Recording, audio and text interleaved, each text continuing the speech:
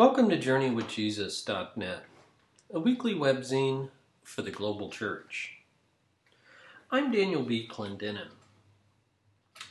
My essay this week is called Not Peace, but Division, the Embarrassing Words of the Authentic Jesus. It's based upon the lectionary readings for Sunday, August the 18th, 2013. When the American writer Will Durant tried to identify the historically authentic Jesus, he used what he called a criterion of embarrassment. Simply put, it's hard to see why writers would fabricate embarrassing material that hurts their cause. We hide embarrassing stories. We don't publish them for posterity. Durant gave examples like Peter's denial in the flight of the disciples when Jesus was arrested.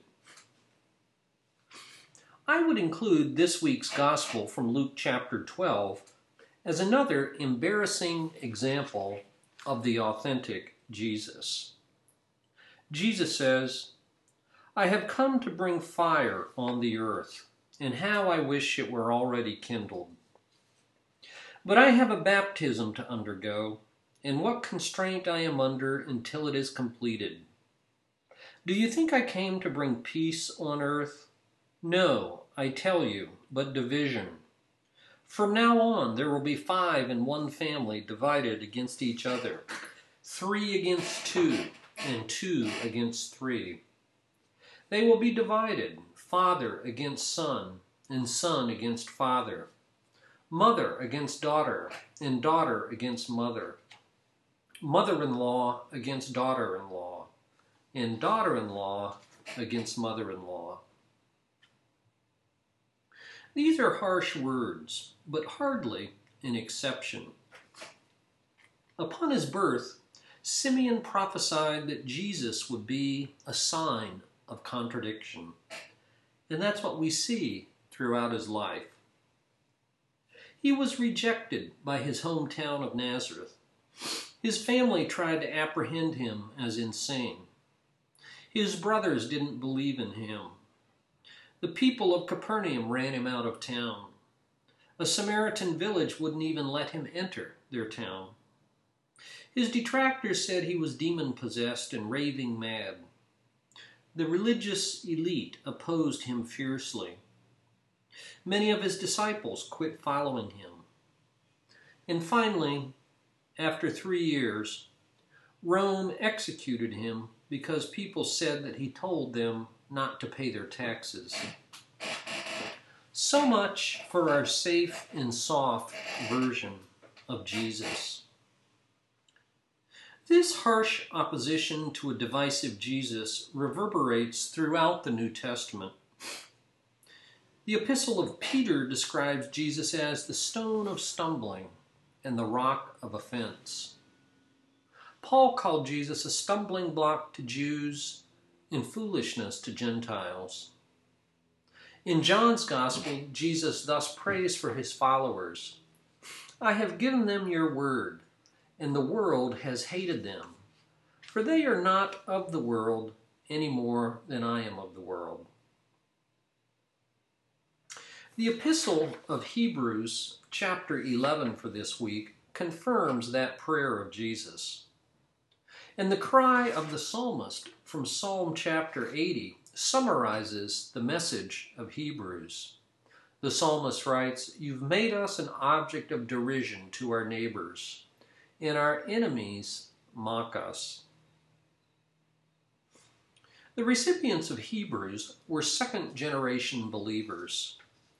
The text's elegant Greek, its quotations from the translation of the Hebrew Old Testament, the Septuagint, and its distinctly Jewish themes all suggest that the readers were Hellenistic Jewish believers.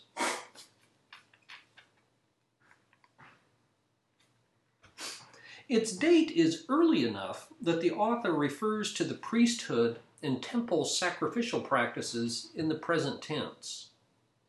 And so it's hard to imagine a date later than 70 AD, since it never mentions the catastrophic destruction of the Jerusalem temple. It's also early enough that the recipients believed in the imminent return of Jesus, a belief that turned out to be wrong and therefore gradually waned as the decades receded. But its date is late enough for the readers to have experienced severe trials and tribulations, a situation that was not the case until several decades after Jesus. The author describes how the believers experienced the confiscation of their property, imprisonment, public insults, persecutions, the discontinuation of their meetings, and a great contest in the face of suffering. When a fire broke out in Rome on June 18, AD 64, and destroyed about half the city, the psychopathic Emperor Nero deflected criticism by blaming the Christians. Connecting these dots leads me to conjecture that Hebrews was written during a narrow window of time, after the fire in Rome in 64 AD, and before the destruction of the temple in 70 AD. The context was one in which believers faced significant opposition for following the divisive Jesus. Imprisonment and government confiscation of property corroded community morale. Some people stopped meeting together. These beleaguered believers were tempted to shrink back, to deny the faith, and to throw away their confidence. The author thus encouraged them to draw near and to persevere in full assurance of faith and unswerving hope. In particular, he exhorted them to imitate the faith of the saints who had gone before them. A Christian who had lost house and home, endured public ridicule, or saw a loved one mauled to death in the Circus Maximus, might ask many hard questions about God's promises. Does God keep his promises? Exactly what does he promise? And what does it mean to believe God's promises? God's promises loom large in Hebrews 10 and 11. In fact, the word promise and its derivatives occur at least 10 times in those two chapters. I've typically read Hebrews chapter 11 as a hall of fame of spiritual superstars. Yes, it honors saints who conquered kingdoms, shut the mouths of lions, and quenched the fury of flames. But the author makes two remarkably candid admissions. When I read more carefully, I discover a different sort of saint. Alongside those who gained what was promised, chapter 11:33, there were many saints who, quote, did not receive what was promised, chapter 11:13 and 11:39. Rather, here's how Hebrews describes the latter saints who did not receive what was promised. It reads, others were tortured, some faced jeers and flogging, while still others were chained and put in prison. They were stoned. They were sawed in two. They were put to death by the sword. They went about in sheepskins and goatskins, destitute, persecuted, mistreated. The world was not worthy of them. They wandered in deserts and mountains, and in caves and in holes in the ground. These were all commended for their faith, yet none of them received what had been promised. This isn't rhetorical exaggeration. It could easily describe the life of a Christian under emperors like Nero or Diocletian, or modern despots like Hitler, Stalin, Mao, or Saddam Hussein. These exemplars of faith remain sure of what they hoped for but did not see, certain of what God has promised, but they did not experience. This is what the ancients were commended for.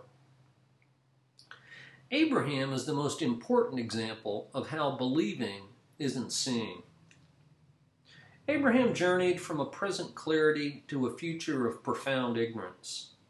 He journeyed from what he had to what he did not have, from the known to the unknown, from everything that was familiar to all things strange. Thus, Hebrews commends his radical obedience to God, which defied both the inner propensities of human nature and the outer pressures of cultural conformity. We read, "By faith Abraham, when called to go to a place he would later receive as an inheritance, obeyed and went, even though he did not know where he was going. By faith he made his home in the promised land, like a stranger in a foreign country." Hebrews 11:13 says, "Abraham died without having received the promise." In the words of Edwin Moore's poem, Abraham, and I quote, "The promise had not come, and he left his bones far from his father's house in alien Canaan." And so, with the stuff of his human life unfinished and the promises of God unfulfilled, Abraham became, as Paul puts it in Romans 4:16, the father of us all. For book this week, I review an important new title. The author is Michael Moss. The title of the book, Salt, Sugar, Fat: How the Food Giants Hooked Us. New York, Random House, 2013, 446 pages. We all eat too much salt, sugar, and fat. Obesity, type 2 diabetes, heart disease, and hypertension are now epidemics.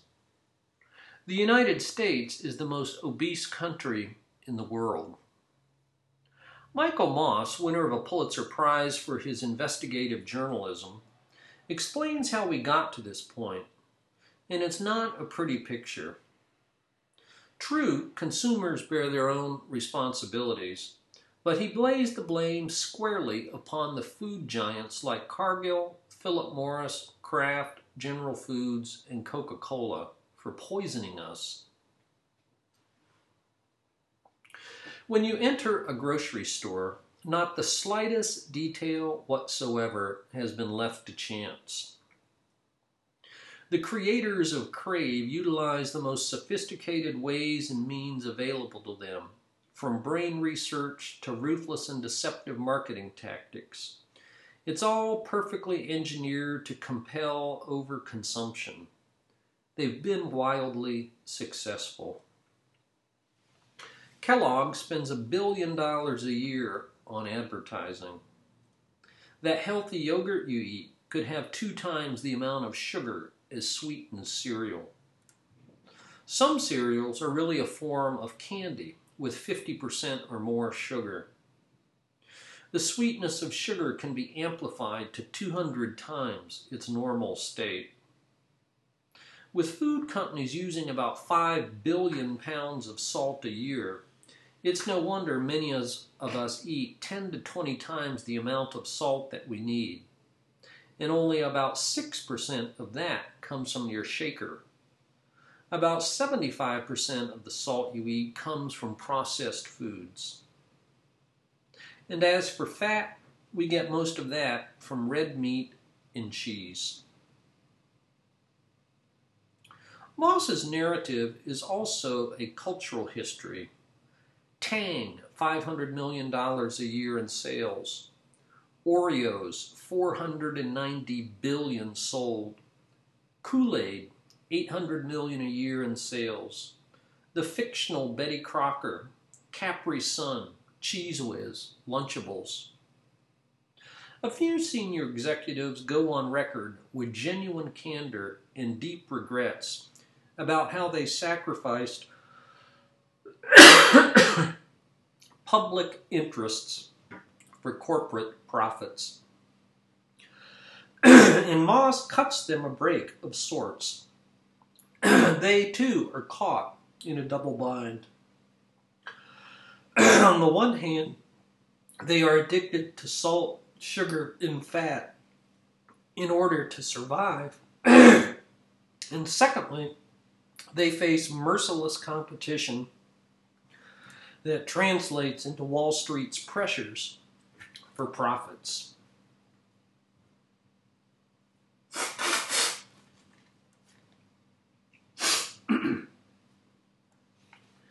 Moss interviewed hundreds of people across 3+ years.